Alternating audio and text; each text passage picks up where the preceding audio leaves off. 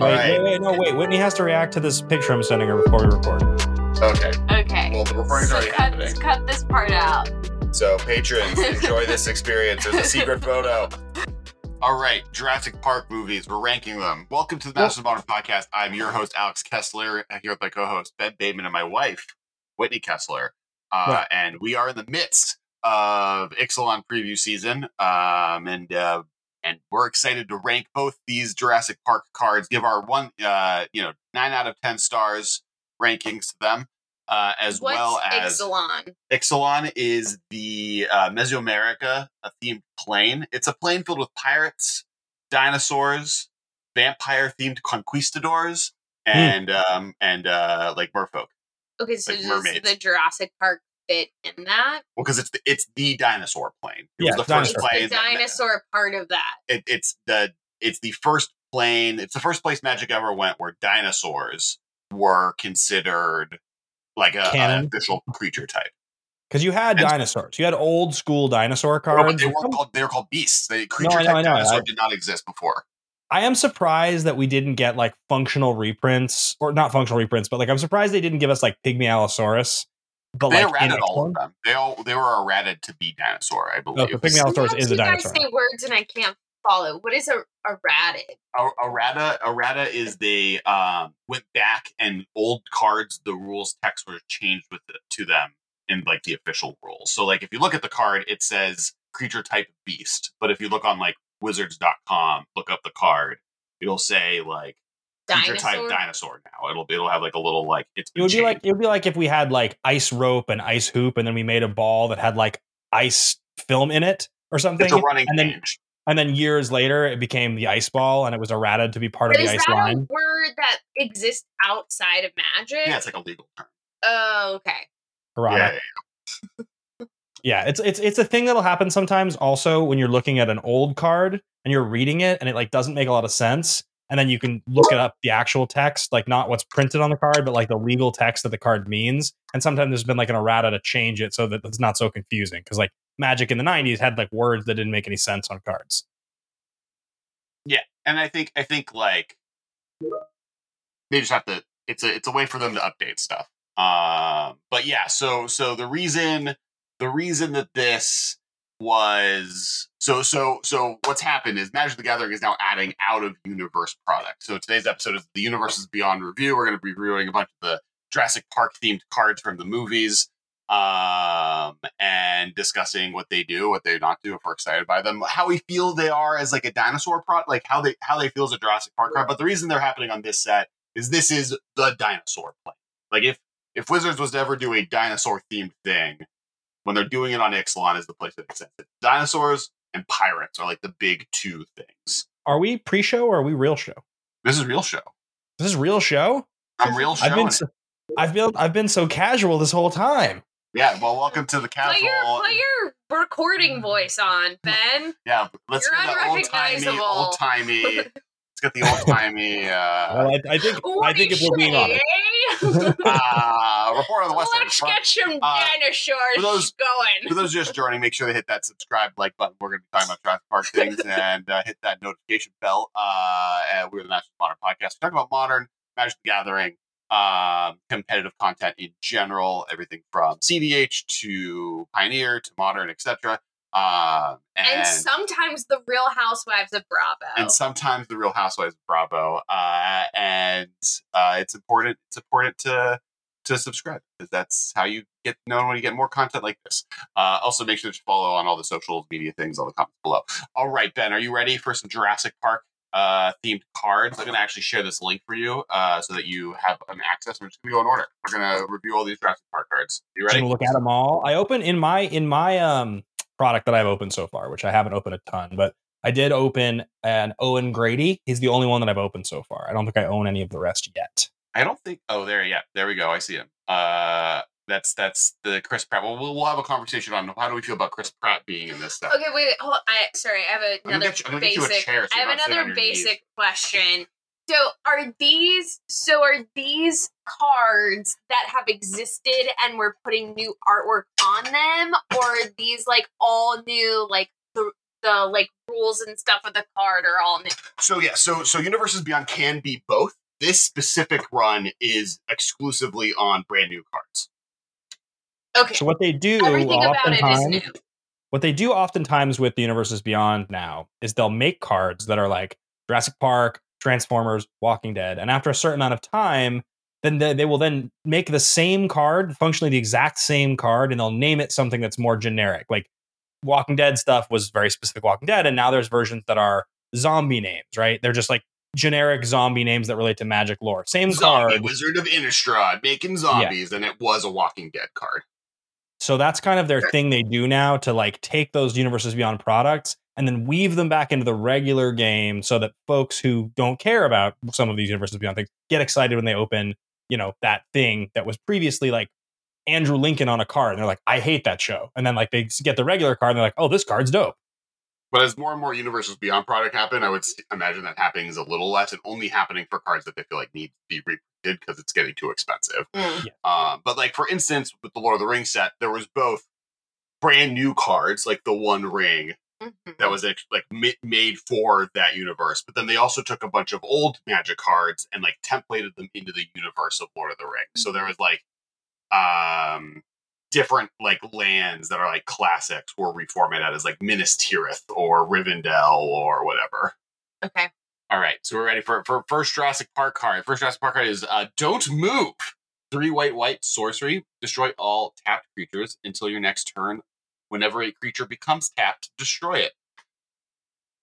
So the idea is it's a fine wrath. I mean, from I guess we always should look at this from a modern perspective first. This card's unplayable in modern. It's a cool card, conceptually and flavor wise. It's very cool, but wraths that cost more than 4 in general aren't playable unless you're talking about really specific ones. And I think the front side of the tap component of this, I think the stipulation makes this unplayable. Yeah, it's cool though. I think like it's really flavorful, right? Like if destroy all creatures that have moved, and then if creatures move in the next turn, they get eaten by a T-Rex. Classic Jurassic Park.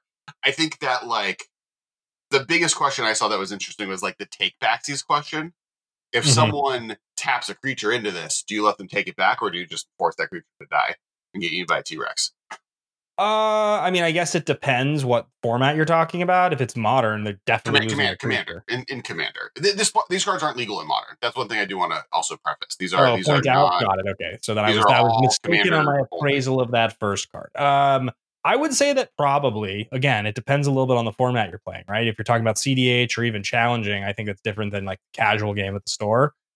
I think if you're casual game at the store, you probably let them take it back. It's always like a feel bad when someone does something like that. So I usually don't force people. What do you think? I don't think they can take it back. The dinosaurs saw them. They get eaten. It's time to get chomped. They got eaten. The next card is Elian Allen, Paleontologist. 2 green, white, blue, legendary creature, human scientist. 2/5. Exile a creature card from your graveyard. Discover X, where X is the mana value of the exiled card. Activate only as a sorcery. Exile cards from the top of your library until you exile a non-land card with mana value or less. Cast it. It's basically Cascade. It's birthing. It's like from your graveyard, Cascade into a new thing. Yeah, I mean, so from a commander perspective, it's a commander card that's cool, right? You can put giant things into your yard, and as long as everything is like the same, right? Like roughly the same, like if everything costs the same, so you'll always get max value. If you can put like a cool 8-drop into your yard. I want to do the opposite. I want to do 1-drop. You want to discover your Birds of Paradise away so that you can get into like Balance or Ancestral Recall. Because remember, Discover is Cascade. Oh, it's any card. It's not. This lets you Cascade 1 non-land card. Oh, okay. I didn't catch that. I was thinking it had to be creature. No, you exile a creature card from your graveyard, but you discover into a non-land card. Yeah. Gotcha. So you can then okay, if you're all creatures except for the few free things you want, you can get like rhinos and you can get like ancestral and stuff like that. Yes, correct. You get you can make a Bant Cascade modern deck, but yeah, it seems fun in Commander. It seems like a cool thing you could do. Not overly powerful, but I mean, definitely seems cool, right? Like I think the fact that you like get to cast Balance, you could just have a deck that casts Balance is maybe not fun. Yeah, but you can also just play a deck that just plays Balance. Balance is Bant in Commander, Ben. Oh, you can't play Balancing Commander? I'm just making mistakes left and right. Whitney, you see how hard I'm getting dunked on by Alex? Twice in the last 5 minutes. Unbelievable. I think we're overlooking the one thing that we're all thinking now. Is are Ellie and Alan dating? Because that was never confirmed. Does Laura Dern know she's made it onto a Magic card? That's a good question. I feel like this is something I don't know. I don't know if likeness rights and like how that's functioning here. It definitely, well, that is definitely Laura Dern. And I know from the Doctor Who set that every one of those actors had to sign off on their likeness to be on the card. Okay, so I would imagine, given Laura that Dern, it's the same thing, Laura Dern had to sign off for her likeness to be used on this Magic card. Yeah, so Isn't that cool that Laura Dern was like, put me on this Magic card? I feel like I want to build this deck partially just because I have a Laura Fern shirt. Yeah. That I can wear while playing this card. Can we just take a quick pause for a second to acknowledge that there's actually only one good Jurassic Park movie? Like, I know there are other Jurassic Park movies that are interesting, and at least some of the Lost World, I'm like definitely enjoy the first hour of that movie a lot. There's parts of Jurassic World, the first Jurassic World, that I think are enjoyable, but actually Jurassic Park, which is a flawless, perfect top 20 movie, maybe top 50 ever made, like a 10 out of 10 movie, is incredible. After that, you don't have a good movie. There's not a single other good Jurassic Park movie. I mean, I said this earlier. I'm a Lost World apologist. I think actually the whole movie of Lost World is great. I think like the last 20 minutes of the 2-hour movie where they're in San Diego is not as good as the rest of the movie is. But even then, like compared to the missteps of the later Jurassic Park movies, it's like hands and above the better. It's kind of like the opposite of whatever the second Jurassic World movie was. Oh, yeah, where like the first 20 minutes of that movie are great. If they had made Jurassic Park the movie where a volcano explodes on the island and that is the movie, yeah, great, love that. Would watch it's that called movie. Fallen Kingdom, right? Dominion was the third one. Dominion's the worst Jurassic Park movie. The last one they made. It's the only Jurassic Park movie I haven't seen. And it's horrific. Like actually a horrifically bad movie. Makes me sad. All right, so I do need Whitney. 9 out of 1 to 10. How would you rank Ellie and Alan Paleontologist as a Magic card? Is that a scene from the actual movie? No, they're just kind of doing a thing that they do technically because they're paleontologists. Mm-hmm. Yeah, I mean, yes, I like it. Although it makes me think of the scene with the dinosaur where they go and like. Oh, this is like the yes. Not T-Rex. Stegosaur? Is it a Stegosaur? No. It was a Triceratops. Triceratops. The Triceratops. Yeah. Sick one. Okay. That wasn't a 1 through 10 rating. I need like a. I didn't answer the question, did I? Well, it's hard because I haven't seen the other cards. I mean, that one probably gets a 10 because Laura Dern made it onto a Magic card. So that's pretty cool. What about Don't Move? I need more tiny arms from the T-Rex. Oh, yeah, it's hiding the tiny arms. That's fair. All right, next we're going to Ian Malcolm, Chaotician. 1 blue-red legendary creature human scientist. Whenever a player draws their second card each turn, that player exiles the top card of their library. During each player's turn, that player may cast a spell from among the cards they don't own, exiled with Ian Malcolm, Chaotician, and mana of any type can be spent to cast it. It's a 2/2. My issue with this card is that the actual gameplay of this card sounds miserable. Like chaos gameplay experiences like this, I've like never had a actual good time while it's happening. Amazing flavor. You know, you got an actual chaos card for the chaos math man himself. Yeah, right. So the cat that I'm here for. And I don't even hate the card looks great. It's just, I don't ever want to play with this card, which makes me sad because I would love to build an Ian Malcolm deck. I would agree. Yeah. It's Jeff Goldblum. I know, it's Jeff Goldblum. You have to. This is Ben, what are your thoughts on? I mean, I like, obviously this being this is my favorite color combo. I like that it's inexpensive. Draws their second card each turn, right? So that's an effect they've templated into blue-red pretty well. I guess during each player draws their second card of each turn, that player is gotcha. The effect works for everybody, which is why it's during each player's turn. I didn't catch that.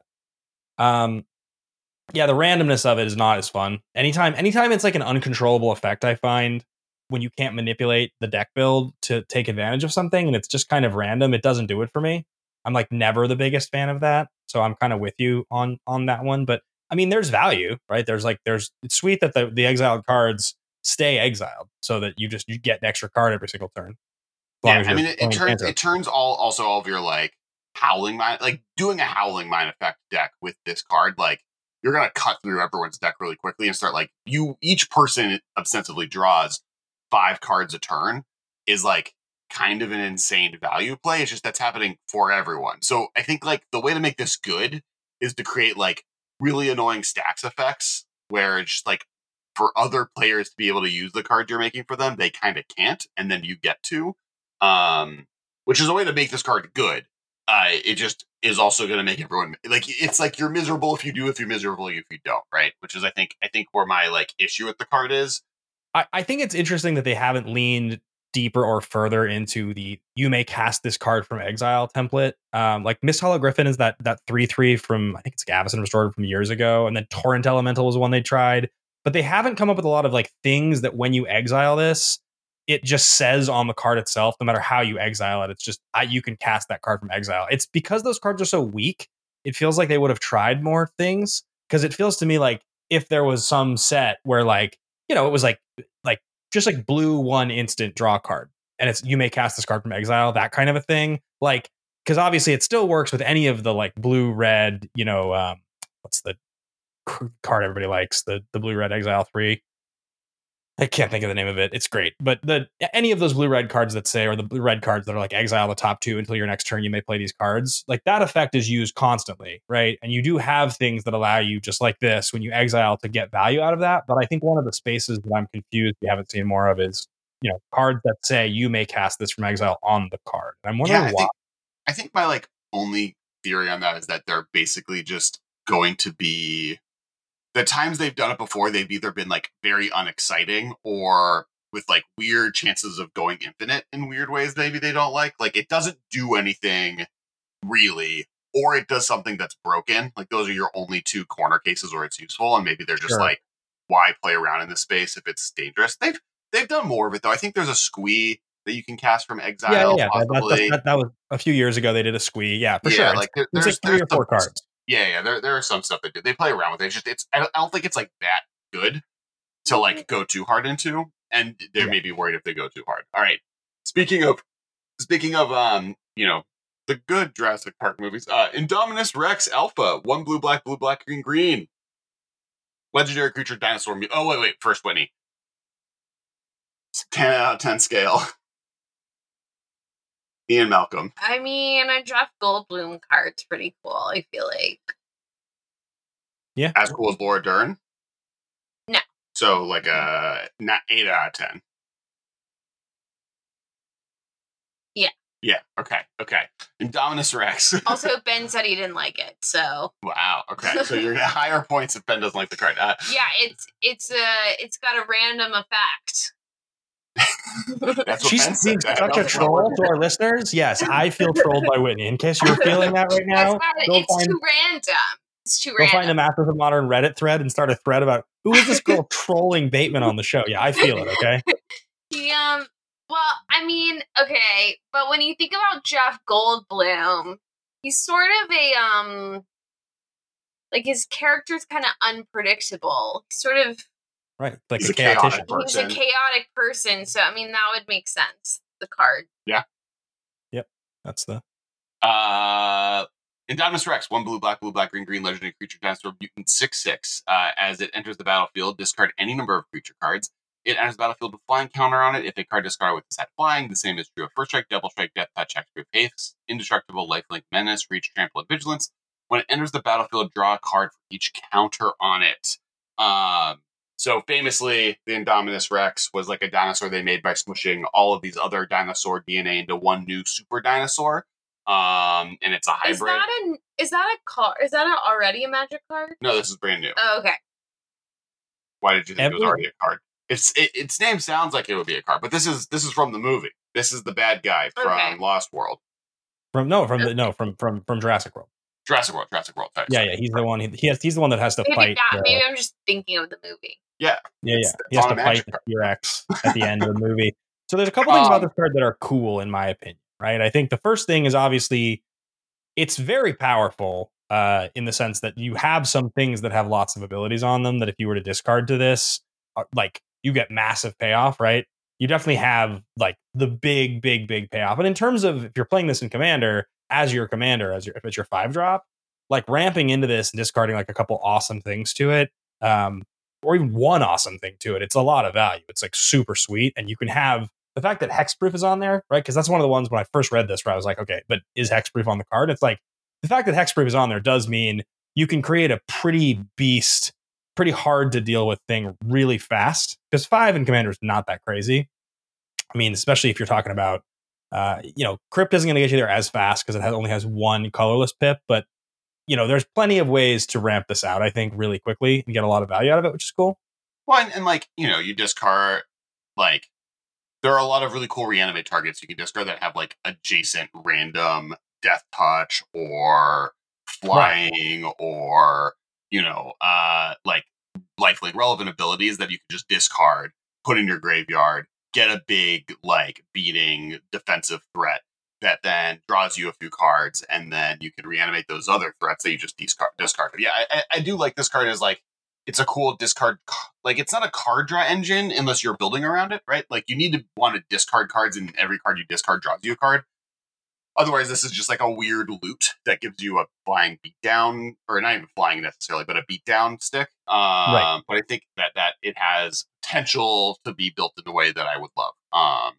I don't know if I like this much more than like just playing as Mimeoplasm, but I'm definitely throwing this into a Mimeoplasm deck just because even if this is the card I use, if I cast Mimeoplasm and exile Indominus Rex as the card, now I'm going to draw like 30 cards because every counter Mimeoplasm enters on, even +1/+1 counters count towards this number, right? So that's the other way to kind of break it, is just like, Pretty good, how many yeah. +1/+1 counter things can you put in as it enters the battlefield? So I think Isn't it's it kind of a very cool card. Isn't it kind of reminiscent of one of the mutate legendaries from Ikoria? Isn't there something that doesn't quite do this, but isn't there like something cool like that? There's I'm forgetting what her name is, but there's the leader of the Simic has evolved, like, does this, enters the battlefield, +1/+1 counter on it, draw a card. She's Okay, blue gotcha. green. Something like That's like that. her same deal, right? She enters the battlefield with +1/+1 counters equal to the highest power, I believe, of a creature you control, and then you draw cards for how many counters are on her power, something along those lines. So similar ETB concept for sure.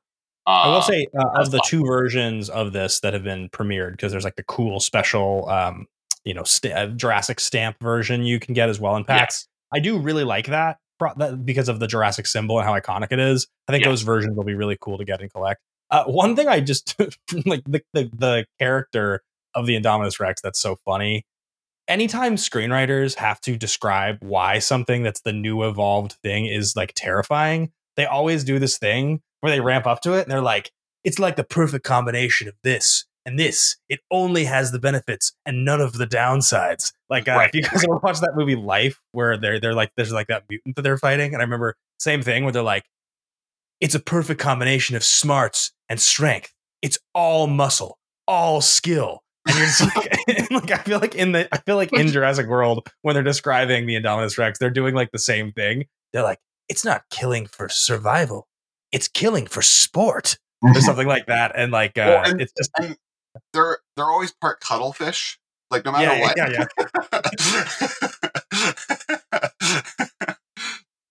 It's a tiger and a gorilla and a shark all in one, and a cuttlefish. And a cuttlefish. Speaking of the net, Indominus Rex Alpha, any 1 through 10 score?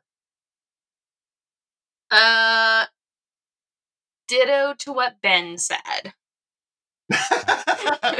Ben, what was your score?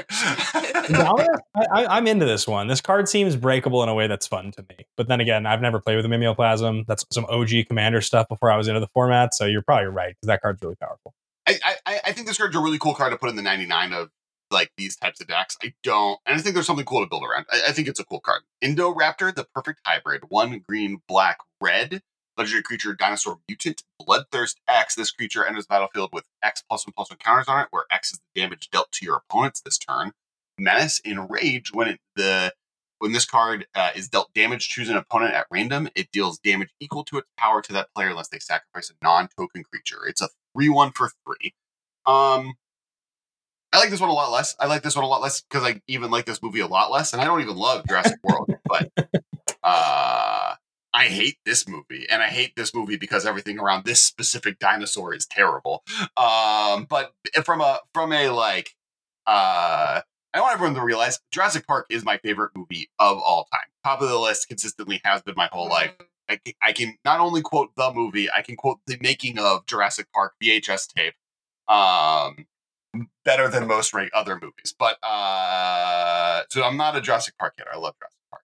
I don't like this. I also don't love this card. Like the fact that it does it at random whenever it deals damage, and whenever and they can get out of it by sacrificing a non-token creature. I don't love. Like it does. There's so many hoops you have to jump through for a like relatively medium effect that I'm just kind of like, meh. Yeah, Better it's options like than John. well, it's also like two of the same 3 colors as God, why is my brain so much worse for remembering the names of Magic cards than it used to be? I used to be so good at this, and you would forget stuff, and I'd clown you on the show, and I literally can never. Vial Smasher the Fierce. It has elements of Vial Smasher, but Vial Smasher is just better because you can't prevent it, and it only requires 2 colors, and it just, I don't know. It's a partner card. So you get the 2 colors plus, like you can build that with green, right? Like that is not difficult I to think do. the one thing about Indoraptor that's cool is that Bloodthirst, it's damage dealt to your opponents this turn, right? So there is a world in which this card is huge, which also means there's a world in which this card is one-shotting people. Like, right? Like if they don't have something to sacrifice and you have I mean, I guess like a thing to think about is like this is a 3-drop, right? How many cheap effects are there that are parallel deal like 5 to every player? Like, you know, or like the card Flame Rift is, I mean, this is a bad example of a card, but like it's, you know, red 1 for, you know, deal 4 to all players, right? Which means that for 2 mana, you're getting 12 counters on this thing if you can cast that just before you cast this.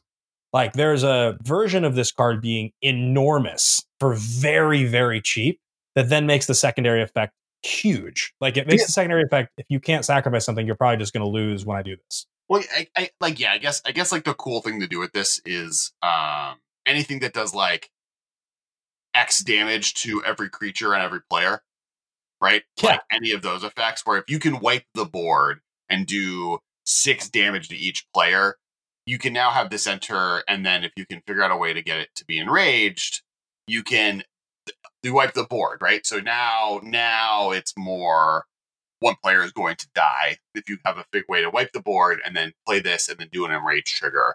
I don't disagree with is a cool, or even just having that is a cool way to. I mean, think about it from the perspective of on turn 5 in a game of Commander. We'll even say turn 4 if you're going to ramp into this, but let's say on average turn 5.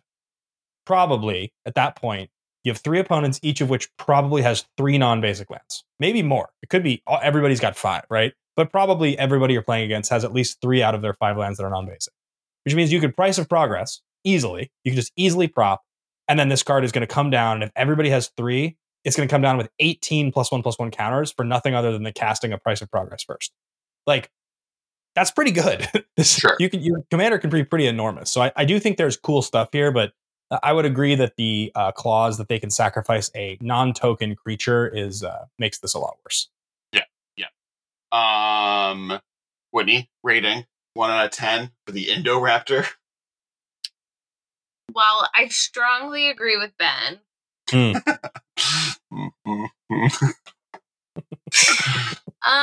This one feels less exciting.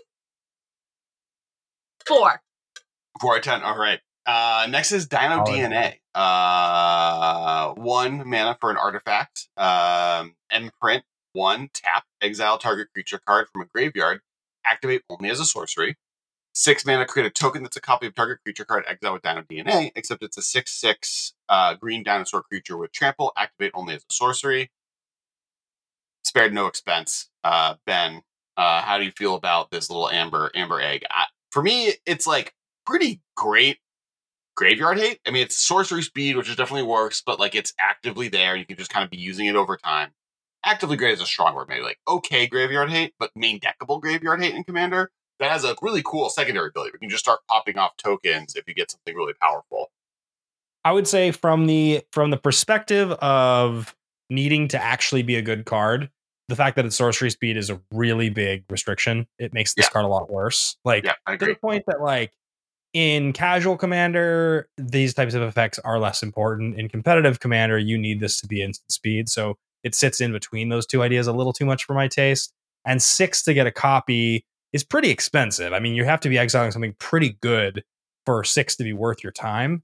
My one comment on this, just based on the art, is how is this not just a Mox Amber reskin? I don't know. Like, I don't know what they were thinking, that this is like not the best possible thing they could have done. If they were going to do something to do with the Amber, how is Mox Amber not just this? I mean, like, doesn't that seem I think crazy? to me, it's possibly just because Mox Amber was in the packs of literally last year's this time of year set as the Chase Mythic. I mean, by their standards, they do that in every other set. So why not? But yeah, you're right. They shouldn't be doing valid. You're right. They're reprinting like everything else in back-to-back sets. I mean, I'm not happy they're doing it, but like, yeah, but that's fair. All right, Winnie, 1 out of 10 scale. Okay. I've been laughing to myself, which is probably not that funny, but it does kind of look like Santa Claus is about to eat like a bug or something. He's like really staring at that That's where all the mosquito. dinosaurs. That's where all the dinosaurs Shame come on from. you. Shame He's on you, contemplating Madden. all the life lost to do the folly of his capitalistic nightmare island created. Sir Lord Richard Attenborough is offended. Do you know this is a real thing, by the way? That I'll keep the story very, very brief. But as you guys remember, I used to do the movie trivia Schmodown, and it was like very competitive. And there was an era where in the last few years where it got so competitive that we all started, they implemented a challenge rule. You would get one challenge in a match. And because just like any sport, like you get your thing you get to use. If you don't use your challenge, it's useless. So progressively as it went on, people would challenge more and more absurd things just to see if they could get away with it. And I recall there was a live match in New York where they asked a question and the answer was Richard Attenborough. And the person answered Sir Richard Attenborough. And the other guy said, challenge. He is technically a lord at this point. It is Lord Richard Attenborough. And we had to litigate this on stage for like 5 minutes. It was like a very, very contentious thing. Not to be, it was outdone years later when I challenged that somebody's answer of Elvis. I said, challenge. He didn't specify which Elvis. That could be any number of Elvises. They're like, I think it's pretty obvious it's Elvis Presley that he's referring to. I was like, I don't know. I'd like to call a line judge on this one. A real scumbag move on that one. So anyway. So is he a lord? I think he's a lord, not a sir. And they awarded the points. They allowed the fudge of sir versus lord. I think lord is a more prestigious title. No, I think you inherit lord. You become like you earned the sir. You are born with the lord title. Yeah, something. You might be able to buy a lord title, possibly. Like you're saying things you don't really know. I don't. Commenters, please comment. British dukedom rules. All right. Next card is Cresting Mosasaurus. 6 blue creature dinosaur, emerge 6 blue. Make cast a spell for sacrifice a creature and paying the emerge cost reduced by that creature's mana value. When Cresting Mosasaurus enters the battlefield, cast it, return each non-dinosaur creature to its owner's hand. 4/8. We got a emerge dinosaur cyclonic rift on our hands, and he's ready to eat a shark. And that really that is. Remember the discourse on the assistant who died in Jurassic World? It's like she's one of the few named characters in the entire show, and it kind of was like, wait, I don't think this girl like portrayed anything about herself that felt like she deserved to die. Oh, she gets eaten by the she gets eaten by the flying creature, like, right? The flying dinosaurs like grab her, and toy with her and like torture her, and then they drop her in the mouth of this giant shark dinosaur, and it like kills her, and it's kind of like this feels like a death reserved for like asshole characters that like have shown over the show they're a bad person, and this is just like had to babysit 2 kids of her boss and was like kind of overworked.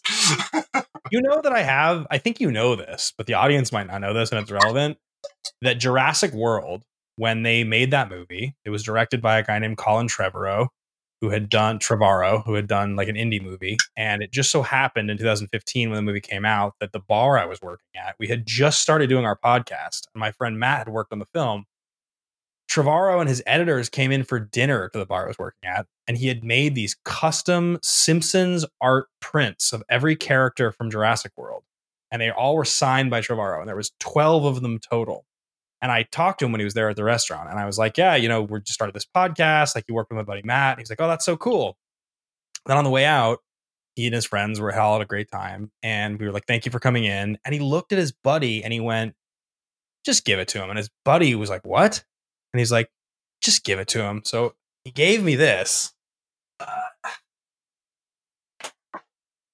Some deep lore. Wow. I feel like we're really pulling out some deep things from Ben this evening. Oh, wow. Oh, that's cool. That is cool. So it's like actually every character, and they've been Simpsonified, and it's one of 12 in the world. And it was made by Trevorrow for his editors. And he gave it to Drew and I. And we had to like rock, paper, scissors for who got to keep it. Wow. And I framed it and put it on my wall. And this is like my cool piece of memorabilia from Jurassic World. I feel like I've never told you this, Alex. No. Yeah, it's like a pretty wild thing, right? That's up here to the left of my computer. Wow. There you go. Fun facts. Yeah, right? That's really fun. He was like, just promise me you'll do something cool with it. I think we showed it on the show, and then it went on my wall afterwards. But I've never sold it, so I feel good about that. I've had it this whole time. And it's showing on this. Now it's relevant to all of the podcasts. Yeah. Exactly. Mark 37 minutes, Yeah. Come back here. I think this card's really cool. I mean, I feel bad for that assistant, but I think this card's like actually pretty sick. Yeah, I agree.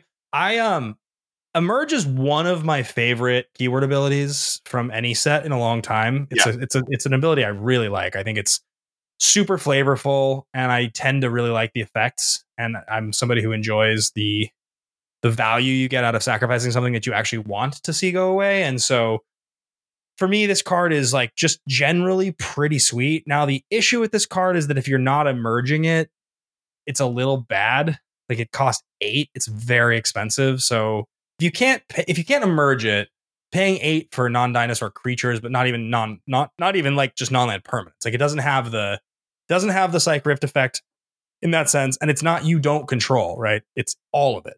You lose yours as well, so that makes it a lot worse for me. But the fact that you can emerge it off of like Tassiger or something, like this could just be in a Tassiger deck, couldn't it? You just sacrifice your commander to just cast it.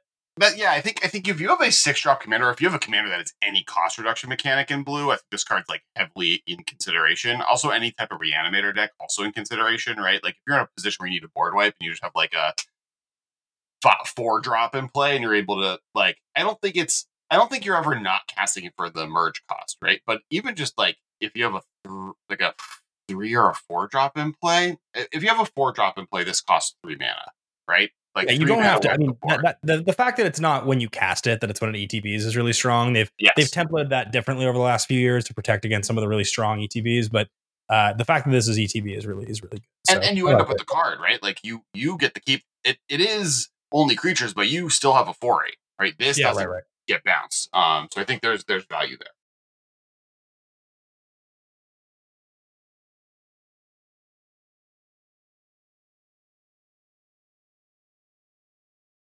Spinning Dilophosaurus, 2 black creature dinosaur. Whenever Spinning Dilophosaurus enters the battlefield or attacks, put a -1/-1 counter on up to 1 target creature. Creatures your opponents control with -1/-1 counters on them can't block. 3/2. Are we in agreement, Alex, that Dilophosaurus is both of our favorite dinosaur? No. I'm a Brachiosaur, the Brachiosaur long neck, but I do have a full bodied, in fact, Dilophosaurus costume. So I've seen that before, and I believe I've even perhaps tried it on. But Dilophosaurus, just an absolute classic. Whitney, I think you would agree. Dilophosaurus, strong dinosaur, at least top 3. Yes, and that's a pretty classic scene from the movie. Indeed, it is. Indeed, it is. So just be aware, Ben, that if you have a -1/-1 counter on it, you can't block anymore. So I feel like we should have started here. maybe this is in hindsight would be 2020 if you guys didn't have tar in your face from me spitting all over them. Whitney, I honestly will tell you that after 10 years of the podcast, there's at least 2 or 3 instances I can think of Alex wearing this costume on the podcast. It's not a first. Yes. We've been down this road. Yeah, we've been down this road. We've been down this road before, or you would have been if the sign didn't get messed up by the rainstorm as you're trying to get to the boat and steal all of my embryos.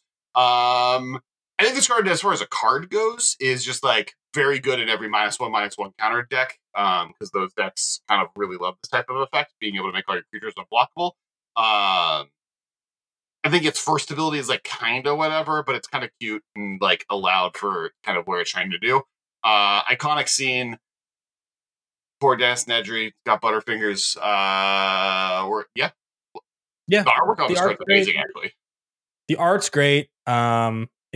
This in foil is going to look really gorgeous. I really like the look of it, and I can already tell with the colors it's going to look really awesome. We don't know yet, right? Like, actually, no, we do know. There's no surge foils in the set, but the full art borderless foil is going to look really, really gorgeous. And then I think Flavorfully, the second ability is it's on brand, which is cool. So I like that. But yeah, I don't think there's a whole lot else we have to say about this card. Is Dilophosaurus really your favorite dinosaur?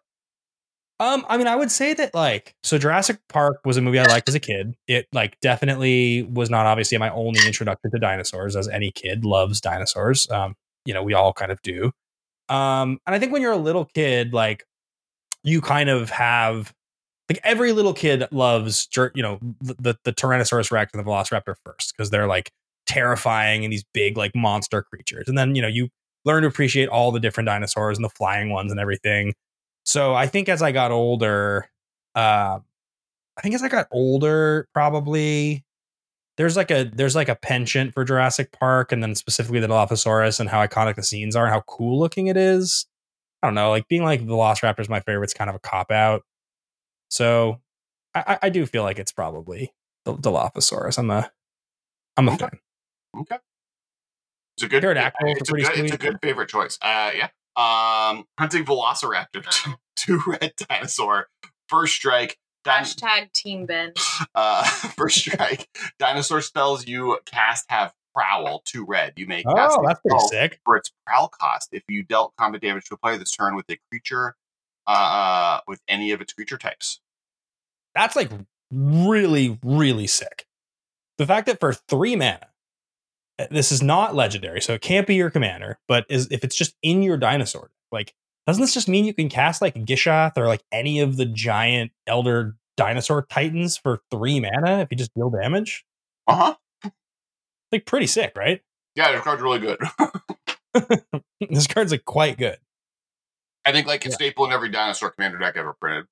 Yeah, you just play it, especially because you may cast. It doesn't have to be from your hand, so you can cast your commander, which the best dinosaur commanders are all 9 drops, right? So this just cheats things into play. How much does Gishath cost? 8? 8 or 9, one or the other. I never really. It just always shows up, and I'm oh, I don't know how to deal with that. Isn't Polyraptor an 8 drop too? I mean, Yep. Yeah. There's definitely some sick. Yeah, you can definitely do cool stuff with this. This card's really good. Speaking of Velociraptors, we have Owen Grady, Raptor Trainer, 1 red-green, legendary creature, human, soldier, scientist, partner with Blue Loyal Raptor, which I'll read in a second.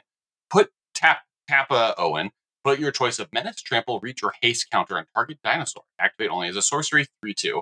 And then you have Blue Royal Raptor, 2 blue-green, legendary creature, dinosaur, partner with Owen Grady, Raptor Trainer, so they can partner with each other. They're best friends. For each kind of counter on blue, each other dinosaur you control enters the battlefield with the same type of counter of that kind on it. 5/4. So it's a 4 mana 5/4. Basically, the idea is you play Owen on 3, you untap, you play blue the next turn. You can then tap Owen to put a menace, trample, reach, or haste counter on blue. Often that turn probably haste. And then on the next turn when you play dinosaur, when it enters battlefield, it also gets that type of counter because you're putting them on blue. As far as like cool combo, these cards are cool. As far as the fact that we now have Chris Pratt on a Magic card, he's in Mario, he's in Lego, he's now in Magic the Gathering. He's now what toy product, what Mattel product is Chris Pratt going to end up in next? I mean, he's also the voice in Lego. I mean, there's a lot going on with Chris Pratt. Yeah,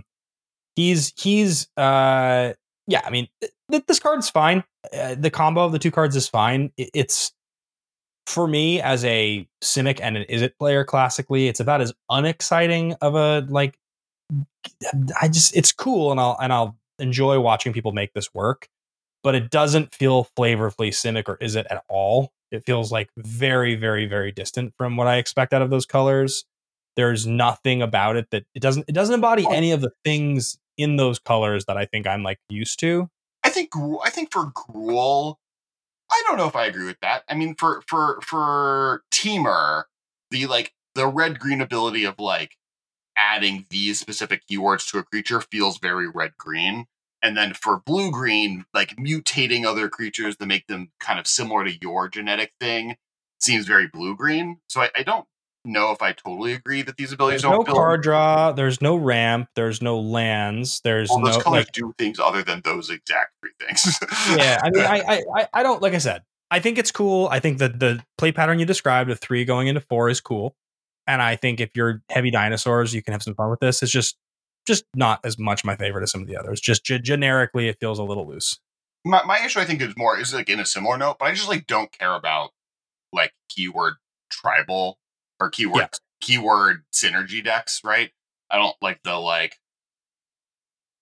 I haven't liked I don't remember the white vampire's name, but the guy who like cares about how many different keywords different creatures have or whatever. Like that design space has never been like super fascinating to me. I love the idea of those type of counters. Just like I wish there was a little bit something more to it for sure. Are you happy with the post Ikoria keyword ability counters? Are you happy with them? I love those. I think that mechanic is stunning. And as a pun with the fact that one of the more recent ones were stun counters, I think it's a great idea that works really, really well. My issue is more like as the end goal is just creating creatures that have all of these keywords. That doesn't seem interesting to me. The stuff that's like you draw cards for how many counters are on them, or you get some other type of benefit based on how many counters are on something. That's always been more interesting to me. Yep, that works. Oh, Whitney, how do you feel about? Are we like skipping around? Yeah, we're skipping around.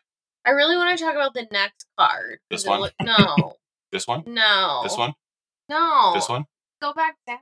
This guy. Alex, let Whitney respond on Owen Grady and Blue. I want to know what your thoughts are on Chris Pratt being on a Magic card. It's weird. It's weird. It's weird. It's weird. Yeah.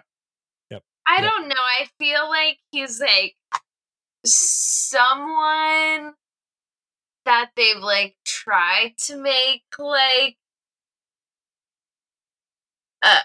excuse me for saying nerd hero, but he's not. I don't know. Sure. I think who did he break? Who was his ex-wife? Anna Faris. Oh, that's a whole nother thing. Yeah. There's Anna Faris. There's the thing, Alex, that you're sort of alluding to, which is that there was like some pretty negative backlash on Chris Pratt. That the deeper you dig, the like, I think a little less offensive it is, but there's still no taking away from the general offense of it, which is not great. And I also think on some level, his face is tiny on this Magic card, and it's almost like barely him. If you like look closely, it's him, but it's not the same as like Laura Dern and Sam Neill, or like Sam Jackson's on a card, or Jeff Goldblum. It's like very clearly their faces. I think a little bit on some level, the like smaller his face here is probably a reaction to exactly what we're talking about.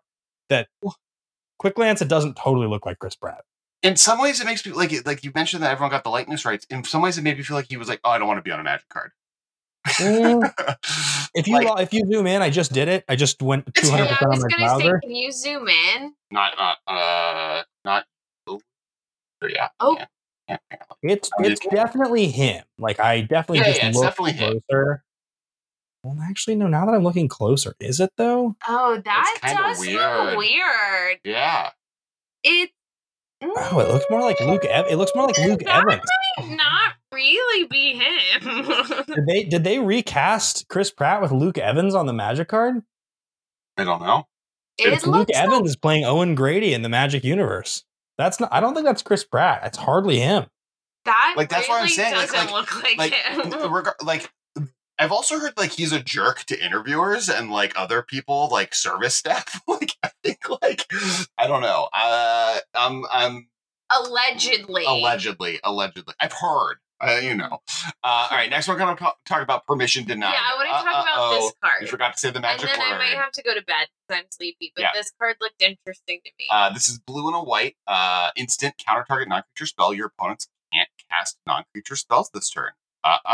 You didn't say the magic word. And we have Samuel Jackson on the magic card. This is his first Universes Beyond appearance on a Magic card, correct? Because we haven't gotten the Marvel set yet, or the Star Wars set that's eventually coming, where he will 100% be Mace Windu. And like Alex, when the Star Wars set does eventually come, which we know it will someday, the number of Revenge of the Sith cards, the number of Revenge of the Sith Magic cards, and like I hope the number of like memeable Revenge of the Sith Magic cards they decide to make it will make me so happy. Like. Agreed. Unbelievably happy in a way that like playing Magic will be better for it, you know? Yeah. Anyway, sorry. So what are your thoughts, Whitney? I just like the artwork. The artwork's good. I really like the artwork. I like that there's a soda can like in the middle in the forefront. Because he got trash all over his desk. Yeah. I like the energy of that card. It's a big phone. Like there's a big, you can't really see because it's behind the text box, but there's a giant old style office cell phone. Yeah. Is this the first computer screen in a Magic card? Like an old CRT TV computer monitor? Could be. It also, I mean, I don't know if you guys know who this is, but from a distance, before you look closely at the face that's on the computer screen, it looks like the basketball player Blake Griffin. Now, when I look closer, I do know who that is. I saw him playing his first game on the Clippers. Thank you very much. Yeah. It doesn't look like him, like when I zoom in, but from a distance, looks like Blake Griffin. I will say, from a Magic card perspective, Alex, there is one phrase that is missing on this card that I don't think would flavorfully be this character in this moment, but from a playability perspective, would be the thing that should have been on here, and it should say split second. If it did, it would be really good, and it would be a like last word type counter. But the problem with this card is silence works when you play it on your opponent's upkeep. When you're playing this in the second main phase after attack, often there's not a whole lot left for your opponents to want to do. Like sometimes there's a reaction pre-combat, but often players are going to wait for the last possible moment. So the second part of this card becomes kind of irrelevant, and it feels like it loses its effect because you're having to wait for them to do something, to react, to then shut them off after. Where if this said split second, you could imagine this in like CDH stacks where you do something, I do something, I play this, counters your thing, you can't respond, and now my turn is open to win, which is like what this would be cool if it was. I just think like I still think it's CDH adjacently playable, if not actively playable. Like if you get someone on like they've like just done an ad naz, they have all the cards in hand that they want to cast, and you can get them on casting a sorcery. They just like you just time walk them. I think that's like very powerful. But I agree that like the fact that it can be responded to with other instants does make it less exciting than you would want. Yeah, it just feels a little bit like there's a couple play patterns in which this card is usable, but there's a lot of play patterns in which this card feels useless, is what it feels like to me. Sure. We only have so many to go, Winnie. We can get you through this. You got this. Oh, okay. I was gonna say I'm getting a little sleepy. Yeah. All right. So this is, I believe, the last legendary creature that we at least have previewed as of today, because I don't see any additional ones. Henry Wu, and then I have comments on being sad that there's not enough. I do have a comment on Swooping Pteranodon when we get there. All right. We can do that now. We'll do that first. Swooping Pteranodon, 3 red white creature dinosaur, flying haste. Whenever a swooping pteranodon or another dinosaur with flying enters the battlefield under your control, gain control of target creature and opponent controls until end of turn. Untap that creature. It gains flying, haste, and until end of turn. And beginning of the next end step, target land deals 3 damage to that creature. So Super Pteranodon grabs a thing, throws it at someone, and then it hits the ground, and the ground does 3 damage to it. Target creature in opponent control. So from a Magic the Gathering perspective, it sadly is target opponent controls, which means that you can't go infinite with Kiki. Yep. Whitney, you had specific things you wanted to say about this flying hasty flying dinosaur. Yes. Okay, wait. Is this the scene with the guy who's running with the margaritas? Yes, it is. Why didn't we get the guy with the margaritas? I don't. Why? Jimmy Buffett is not on a Magic card, and I demand more. Rest in peace, Jimmy Buffett. Right there, you go. Yeah. That's our moment. Yeah, he's not on this card though. I don't think he's on this card. I don't want to zoom in. Yeah, we got to zoom. Enhance. Where? All right. Enhance. Alex, continue enhancing. Is there a guy in the back? No, Jimmy Buffett's not on here. No, that was, I feel like, a missed opportunity. Wow. I feel like this card is kind of trash, I'll be honest. It's playable and fun, but I don't think it does much of what I want it to do. I think for the no, because there are red cards that just do more than this. It also says another dinosaur with flying. If it's a creature with flying, I would be a little more up like apt to get into this card, but you have to play flying dinosaurs. It just feels too specific. I just don't feel like... it's another dinosaur with flying enters the battlefield? Oh, weird. It's like a flying dinosaur. Really specific. There's not enough dinosaurs. It's so specific. Yeah, because I don't think the payoff you're getting on a 5-drop is good enough that's even like a necessary stipulation. This just feels underpowered. So yeah, I think also like it's trying to do too much. The whole like it gains flying and haste, and when it enters the battlefield, it like land deals 3 damage. It's like really complicated for an effect that doesn't feel super flavorful. I agree. I don't know what a land dealing 3 damage to that creature is really gaining, other than like good flavor that makes it a little bit more complicated. Is it like to do with the Mosasaurus? Like that's in the water, so like the land that drops it in the Mosasaurus mouth. Is that kind of the idea? No, it's picking a creature up and then dropping it onto the ground, killing it. No, but I mean, I get it, but in the scene where this happens, it drops the thing in the mouth of the Mosasaurus. Like, no, it drops the assistant that didn't deserve it in the mouth of the Mosasaurus. Right. They grabbed other people and just dropped them onto the ground, and they like got hurt and or died. Fair enough. Savage. Ravenous Tyrannosaurus, 4 red-green creature dinosaur, devour 3. As it enters the battlefield, you may sacrifice any number of creatures. This creature enters the battlefield with 3 times that many +1/+1 counters on it for each of those creatures. One caveat there. When Ravenous Tyrannosaurus attacks, it deals damage equal to its power up to 1 other target creature. Excess damage is dealt to that creature's controller instead. 6/6. Thing that's important. There's actually there's a typo on this card. It's not this creature enters the battlefield with 3 times that many +1 counters for each of those creatures. It's just this creature enters the battlefield with 3 times that many counters. Period.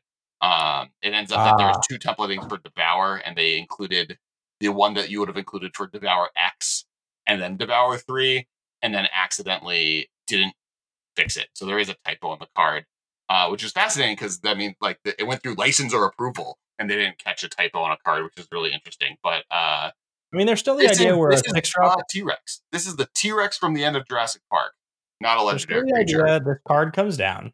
It's a 6/6. You sacrifice 3 creatures. You get from your 3 creatures, you get 9 counters. Mm-hmm. You now have a 15 power creature that can attack, kill something, and then deal a bunch of damage to. But you have to deal attacks deals equal to its power up to 1 other target creature. Excess damage dealt. So that means if there's no creature, you're just dealing full damage on attack, right? Like that means if you sacrifice 3 creatures, this is a 15 power creature. I attack you. I believe it doesn't do any damage. Like you have to damage a thing so that there's excess damage. But it says up to 1. Yeah. So if you don't do it, then it heals 0. I see. So it attacks you. It makes it so you don't have to target himself or a creature you control. You have a 5/5. I attack you. I kill your blocker. I get 10 through to you, and then 15 still. So you take 25. So It's cool and splashy and flavorful and beefy in that cool sort of way. Yeah. Which is fun. It doesn't feel overtly power. Like it doesn't feel like it's doing like so much. It just feels fun and cool. It's a little weird that it's not legendary. Just because it's so iconic, but still a fun card. Yeah, I just wish it was legendary. I think is my biggest complaint. Like, this is the main character, according to according to Steven Spielberg of his own movie. This is the main character. Change the ending last minute of the movie to make it so the T-Rex arrived and showed up, even though it makes no sense because there's no door in that building for it to show up with, and isn't legendary. Isn't a legend. This is like one of the legendary moments of movie making history. Next card is Henry Wu, InGen Geneticist, blue, black, green. Legendary creature, human scientist. Henry Wu, InGen Geneticist, and other human creatures you control have exploit. Whenever a creature with exploit enters the battlefield, you may sacrifice a creature. Whenever a creature you control exploits a non-human creature, draw a card. If the exploited creature has power 3 or greater, create a treasure token 1/4. This is the other one people are commenting like they probably didn't get the likeness rates for because it's him facing away from the camera. I would agree. Yeah. Or just a reference to the fact that he wasn't in the middle 6 movies and was only in the first and the last 2.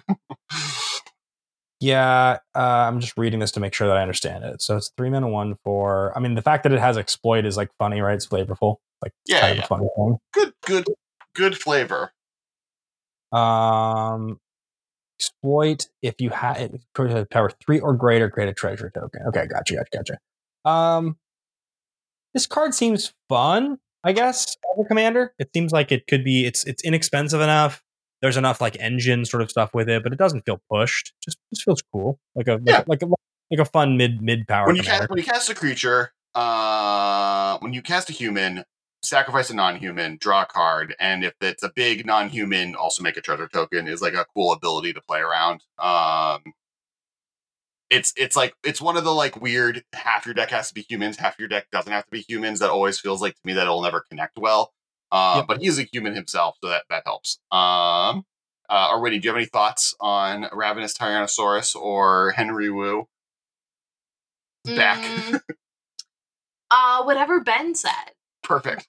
Thank nice, you. Whitney. She's no longer trolling me, guys. We're on board. One green black Compy Swarm dinosaur 2/2. At the beginning of your end step, if a creature died this turn, create a tapped token that's a copy of Compy Swarm. So as I've learned many times with cards that make copies of themselves off of triggers, this is going to get very large, a lot of them very quickly. Sadly, it's the beginning of your end step and not each end step. I would agree. Yep, that's the big takeaway. I mean, if you're not messed with and you can take advantage of it, and they all stay alive and nobody messes with it, it will scale quickly. But again, from the perspective of like best case scenario, let's just say that you play like a accelerant on turn 1, like a bird or something. And let's say this comes down on turn 2. And also on top of coming down on turn 2, you have some way to take advantage of the payoff, right? Like that's something, right? And so you start doing that. So that means that at the beginning of your end step, on turn 2, you get a second one. On turn 3, you have 4 of these. On turn 4, you have 8 of them. And on turn 5, you have 16 of them. So in a perfect world, you have 16 of these guys by the end of turn 5. There's like a world in which that is possible. But to me, that's still like magical Christmas land because like 16 2/2s in a game of Commander, if you're like coming out perfect, people will mess with you. They'll kill things. And also, they're just 2/2s. There's no payoff. There's no win the game. It's between 4 players. Like, it just feels to me like it's very. Christmas Land is a part of the Disneyland parks. This is Dinosaur Land. Fair. Also, it doesn't have blue, which means that making clones and copies of it is not possible. So you're dependent on just doing the normal thing. I mean, you have stuff like Parallel Lives you can play in the context of that, and you have stuff like like all the doubling season stuff. I think also Compy Swarm in like a Marin deck where you're just like sacrificing things every turn, so it's like a free end game. If you've been able to like Spore Frog the game to like turn 30, you now have like this has been just become a massive army. So I think there's playable features for this deck, and it's like costed right. But I agree that you need to be doing something very specific with it. All right, we have one last dinosaur card, and this is Grim Giganotosaurus, 5 green black creature dinosaur, 10/10. Monstrous, 10 green black. Monstrosity 10. This ability costs 1 less to activate for each creature with power 4 or greater your opponent's control. When Grim Giganotosaurus becomes monstrous, destroy all artifacts and creatures other than Grim Giganotosaurus. Is this from the most recent movie? It's actually not Gigantosaurus. It's Giganotosaurus, Alex. Giganotosaurus. I know this because when Universal hired me last year to do that Jurassic World Dominion thing for them, I did a perfect job on my stream doing all the interviews, except when I got to the reading of this in the rehearsal, I was like, Gigantosaurus, because there's a magic card called Gigantosaurus. That's a dinosaur. And afterwards, they were like, just so you're aware, it's Gigantosaurus. You saw the film, right? Or the Giganotosaurus. It's Giganotosaurus. And I was like, yes, I'll make sure I know that. So this is from the most recent one. So I haven't seen that movie, so I'm not going to take any responsibility for saying this wrong. And Whitney agrees with me. It feels like it has a million. How would you say that, Whitney? Grim Giganotosaurus. Giganotosaurus. Grim Giganotosaurus. Giganotosaurus, folks. That's the way it works. Giganotosaurus. This card is cool. It's like so expensive, and the thing that it does that's cool is also expensive. The chances that I'm playing against enough opponents where they're going to have that many power 4 or greaters to get this monstrosity ability to be relevant is really low, and the effect you get from it is fine. I guess you do get a 20/20 that destroy and the entire board of artifacts and creatures are dead. I've actually, maybe this is a hot take, I really don't like the monstrosity mechanic. I think it's always kind of clunky. It's never good. It's committing way too hard to one creature that normally has to sit around and do nothing for a turn. Pluruknos is lame. You heard it here first.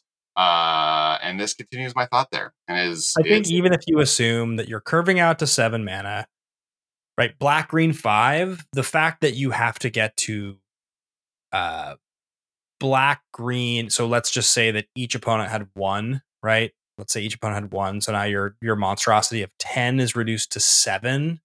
And you play a land. So now you have 1 more land. It still means that, best case scenario, you hit your 8th land drop and each opponent has 1 creature of 4 or more. You could then curve out the next turn. But this is still assuming you have that's a lot of stipulations that are pretty bad. Yeah. You have to hit an 8th land and your opponents have to have threats for you to kill. There's just not a lot of upside for this card. If they don't have it and you hit your land, you still can't activate it the next turn. I think this card sees play if it was a legendary creature. I think the fact that this isn't legendary makes this card basically unplayable. Yeah, I would agree.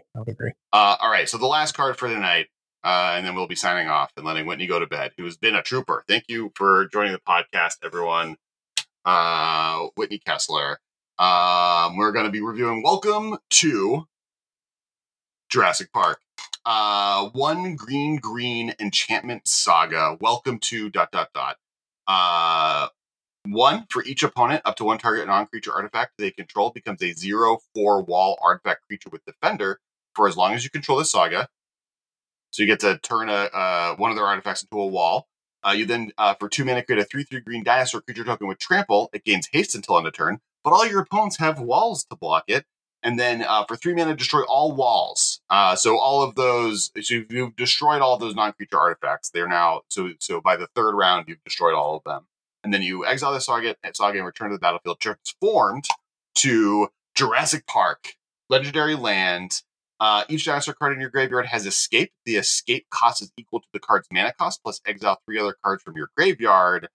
You may cast those cards from your graveyard for their escape cost, and you may tap it to add green for each dinosaur you control. This card's so cool. I love the naming of this card too. You love this card? Yeah. I mean, if I'm playing a dinosaur deck, I'm going to want, the first ability is basically over 2 turns, destroy 3 artifacts, get a 3/3 dinosaur card, and then get a Gaia's Cradle. Like, you don't have to work for the Gaia's Cradle. You have to like wait 2 turns, but you got a removal spell out of it and a 3/3 dinosaur in the meantime. I think my opinion on the card is everything you just said is fair in the sense that like this, if it works out correctly, it's cool. And I also think that, you know, a lot of the different effects on this card are cool. I think this card in itself is trying to do too much, and for that reason, it feels a bit too complicated for me. That's the one thing about it that I don't love. It feels like the specifics of like each opponent, non-creature artifact, 0/4 wall, then you get a 3/3, then it flips, then you're dealing with escape, which is like a whole template from another set. The dinosaurs probably have to be in your graveyard for escape to be good, and then it's a cradle for dinosaurs. All of that is cool, and I can see this card will be satisfying if you're the dinosaur player, but it just, to me, it illustrates a little bit of the over complexity of card design nowadays. It feels like they have to fit so much onto cards. That's my only takeaway. I don't think it's a bad card. I can see if I was playing this deck being really happy to have this card. I just feel like to make Magic design space work, there's a lot of leaning into let's just staple like 5 different things onto this card, and it's like reading a book sometimes. Like, I think double face cards in general, my opinion is that they're a mistake. I'm not a fan anymore. And I think that this card illustrates a lot of the issues I have with them, which is just the sheer number of things. Sure. I think for me, the reason I like this card, it tells a story really well. And it's like the one saga for the Jurassic Park set, which it should tell the story of the movie, right? It all of its effects when they happen are relatively simple, right? You're not working very hard to do any of these things. And like, if the end result is just like wait 3 turns to get Jurassic Park the land out, which ends up being like your creatures have escaped and Gaia's Cradle, like that card's really bonkers. And suspend 3, get that land from your deck is like a totally cool card that I would play. So that's kind of the way I'm reading it. Like, it has some like adjacent value on the front end, but the real one is you're playing a 3-mana suspend card to get this land, and this land is sick. Yeah. I like I said, I think that the effects on the card are very cool. It illustrates to me a point that I find myself more and more aware of. And I think with designing so many Magic cards, that's one of the limitations you run into, right? There's only so much design space. They have to design a lot of I will cards. need to just buy as many command towers with this Brontosaurus on it as I possibly can. Fair enough. All right. So first off, thank you, Whitney, for joining us. You've been a wonderful guest. As how many stars would you give the Jurassic Park Magic the Gathering collab? 1 out of 10. Well, considering I haven't seen any of the other collabs. Fair. I don't know. I mean, I feel like it can't be as good as, I'm sure the Lord of the Rings one is probably better. Maybe. Debatable. Okay. Yeah, Lord of the Rings is pretty bonkers, pretty high level. I think that one might be considered more problematic. Oh, really? Well, like 2 of the cards are maybe too good that they made, if not more. I still think from a flavor and design perspective, it's one of Magic's greatest accomplishments so far. That set is a pretty remarkable success on multiple levels. Like even the 2 really good cards from it are like, maybe they're too good, but like the overall, like think about the box toppers as a great example, right? Like, they're the best box toppers ever, and flavorfully they're so fun. They're such a cool thing to have that I can play. You know, like I mean, I can't think of one right off the bat, but like, you know, Bridge of Khazad-dûm, and it's like it's a friggin' ensnaring bridge. Like, that's so cool. Like, I think that set did a great job. I have my complaints about there being too many of the same characters, but overall, I think, you know, Glenn and the team did an amazing job on that set. Yeah. Really excited for this set to come out, and excited to see all the other Ixalan cards, which we'll talk about next week, are all great. Thank you so much for listening to the episode. If you haven't, I would love to hear what your favorite card of the Jurassic Park cards is in the comments. Also, if there's one that missed that you wish was included, let us know. Make sure to follow the podcast, hit the like, subscribe, noti bell. Also, check us out on TikTok. Both Masters of Modern and myself are on TikTok, and then also make sure to follow us on all the other social media platforms. Thanks so much, Ben. Any last minute shout? This episode is brought to you by the Spikes Family Mission for Peanuts card game. It is a fun, really quick game you can buy at Barnes & Noble, Target.com, Amazon, all places games are sold. And then we'll also be at PAX Unplugged. So if you're going to be at PAX Unplugged, you're going to be there with a booth selling that, and also demoing our very brand new game, Sonic Roll, which will be starting to share more information out very shortly. Sounds good to me. Yeah, thank you guys. I'm doing all the content basically on the MMcast, the MM Podcast TikTok. So if you want to check out more of my content, that's the one to do. And obviously, as you guys know, Kes Wiley on TikTok is the guy. So you also be able to find Whitney in every comment section of every Masters of Modern She's TikTok video. such a wonderfully supportive troll of the account. That's wonderful. Yeah. I'm helping you get comments. So Whitney, the algorithm tallies the interaction. Yeah, absolutely. Okay, thanks everybody. Thank you, Whitney. Thank you, Ben. And we'll talk to you all next week. This has been a production of Time Traveler Media, sending podcasts into the future.